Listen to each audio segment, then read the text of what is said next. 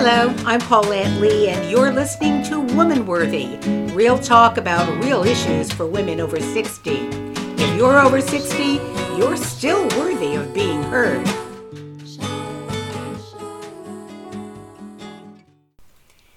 At our ages and life stages, we often find ourselves in the position of having to be a caregiver to someone, typically an elderly parent or a spouse. More than 20% of Americans are caregivers for either an adult family member or a child with special needs. And of course, the pandemic has made things worse. The World Health Organization has reported that COVID caused a 25% increase in anxiety and depression globally, noting that social isolation was one of those stress factors for family caregivers. Recently, I went to a presentation on coping techniques for caregiving, where the presenter, who works for a continuous care facility, said, quote, "The majority of people," unquote, want to take care of their aging, infirm, or dementia-affected loved ones at home. Well, immediately my guilt buzzer went off. I recall that several years ago when my late husband was diagnosed with Parkinson's, which, by the way, was not the cause of his death, I confided to a close friend that I had serious doubts about my ability to be a caretaker, should that be required of me in the future. I remembered how impatient, not to mention sleep-deprived, I was just staying with my dying widowed mother off and on while she was suffering from dementia. She was difficult enough when married, healthy, and of sound mind. This situation was impossible. I had to get home nursing care for her and ultimately hospice care, which was wonderful, but I just couldn't do it. It was the health and dying care professionals who assured me I didn't have to. I could just be the daughter, even that was a difficult enough role, and let them take over the other parts. I confessed this at the caregiving presentation. We were a very small group eating lunch in a restaurant, and the presenter amended her remark to say, well, 8 out of 10 people would prefer to take care of their loved ones at home. You and I are the other two. So I could surrender the feelings of guilt about not being my mother's caretaker, though I might still feel remorse and regret. In other life circumstances, yes, I have had those feelings, as well as the more private one of shame.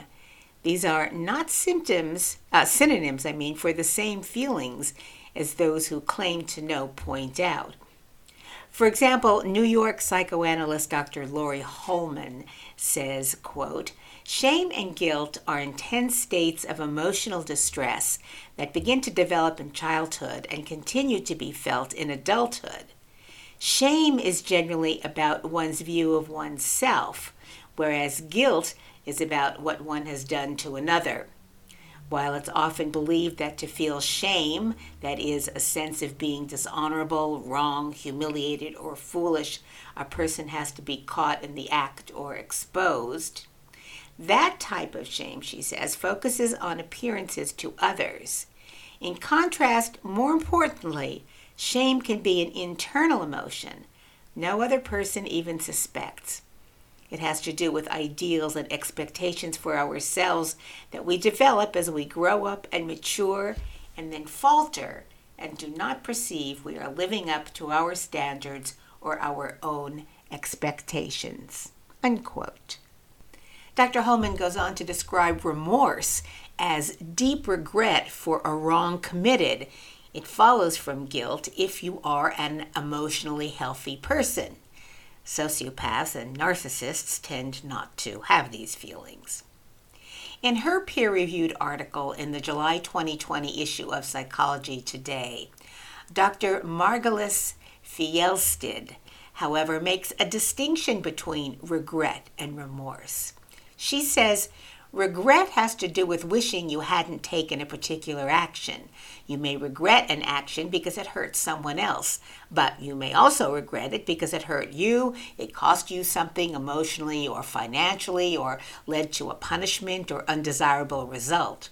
Regret can lead a person to feel sorrow, grief, hurt, and anger, But these can be for the pain he or she feels for the self, not necessarily for the other person who was hurt by the behavior.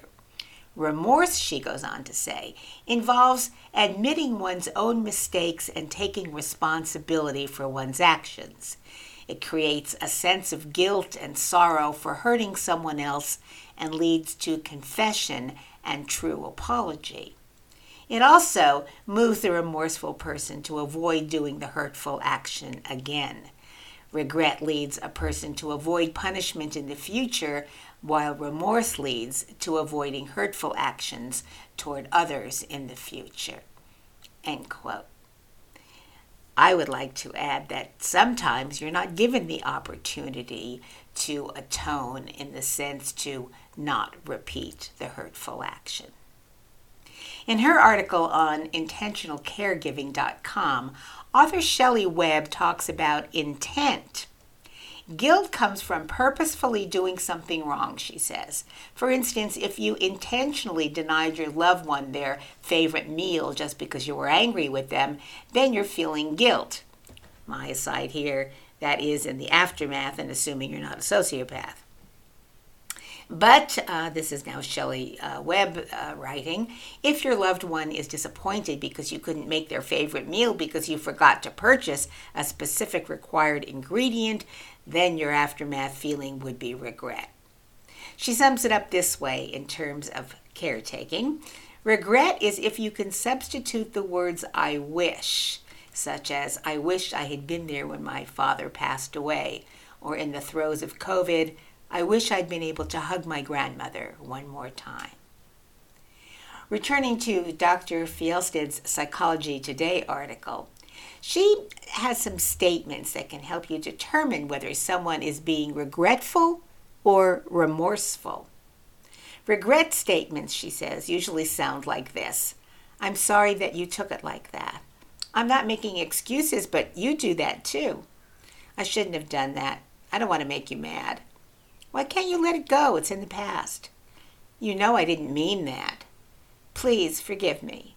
Asking for forgiveness is not the same as an apology. But, she says, remorse statements lead to a true apology. She maintains that that includes your concern for feelings and responsibility for their actions in these statements. I'm sorry that I hurt you. What can I do to help? I see the pain this is causing you. I should not have said, done, whatever. You have a right to be angry. I was wrong. I understand that it could take you a while to get over being hurt. How can I help you feel better? Not only are the words different, but the emotional concern and remorse is deeply felt and conveyed with a focus on making amends. Regret often seems flat, emotionless, and is more focused on moving on and getting the punishment over with. All right, so this might appear to be a bit off track when talking about caring for a loved one, but it really isn't. Caregiving comes with a host of emotions that can be particularly exacerbated if dementia or other personality changes are involved. The Alzheimer's Association identifies at least 10 signs of, quote, caregiver stress, unquote. These are denial about the disease and its effects, anger, depression, social withdrawal, anxiety, exhaustion, sleeplessness, irritability, lack of concentration, and the caregiver's own physical and mental issues. Caregivers are advised to seek out help to manage and alleviate their stress, and there are many, many resources for doing so. Books, online resources, and websites, organizations, associations, support groups, and therapists and other healthcare providers. Also, taking time for yourself and enriching yourself so that you can be there more to give the care that's needed. And of course, not all the emotions of caregiving are negative. Many people are thankful for and cherish the time they're able to spend with a loved one. In fact, Elizabeth Kupferman, a professional counselor who specializes in helping women overcome depression, grief, and anxiety, says it's actually the distinction between caretaking and caregiving that makes the difference. And I realized that I've sort of been interchanging those terms as I've been speaking about this subject. But she says, I view caretaking and caregiving on a continuum. We usually aren't doing both at the same time. The goal is to do as much caregiving as we can and to decrease our caretaking as much as we can. Caretaking, Dr. Kupferman says, is a dysfunctional, learned behavior that can be changed. This is how she identifies the differences. Caretaking feels stressful, exhausting, and frustrating. Caregiving feels right and feels like love. It re-energizes and inspires you. Caretaking crosses boundaries. Caregiving honors them. Caretaking takes from the recipient or gives with strings attached. Caregiving gives freely. Caretakers don't practice self-care because they mistake and believe that that is a selfish act. Caregivers practice self-care unabashedly because they know that keeping themselves happy enables them to be of service to others. So, as I reflect, it appears that I saw my role with my mother as caretaking, and that with my husband, if I'd had the chance, perhaps I could have been a caregiver. I think a caregiver poem by Siv Goulding expresses these conflicting emotions quite well. So I'd like to share it with you.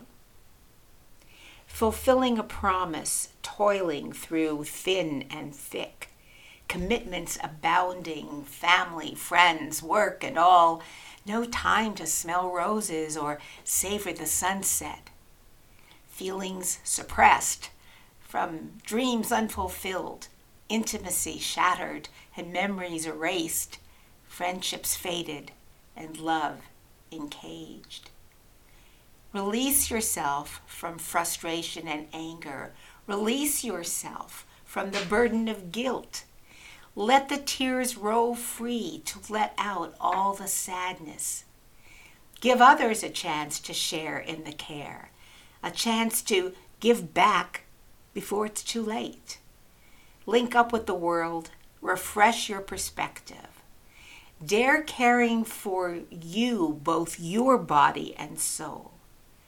Release yourself to be who you are, with dreams to fulfill while able and strong. Embrace your life, the gift you were given. You are not to be blamed for your loved one's decline. Renewed, you can blossom, freed up from the burden of guilt and despair. Reborn, love can flourish, and your care can become a blessing to share. Thanks for listening. Have a great week. You have been listening to Woman Worthy, real talk about real issues for women over 60. Tune in wherever you receive your podcasts with new episodes every Monday morning.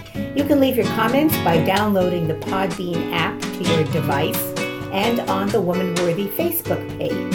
I'm Paulette Lee. I hope you found this program worthy of your time.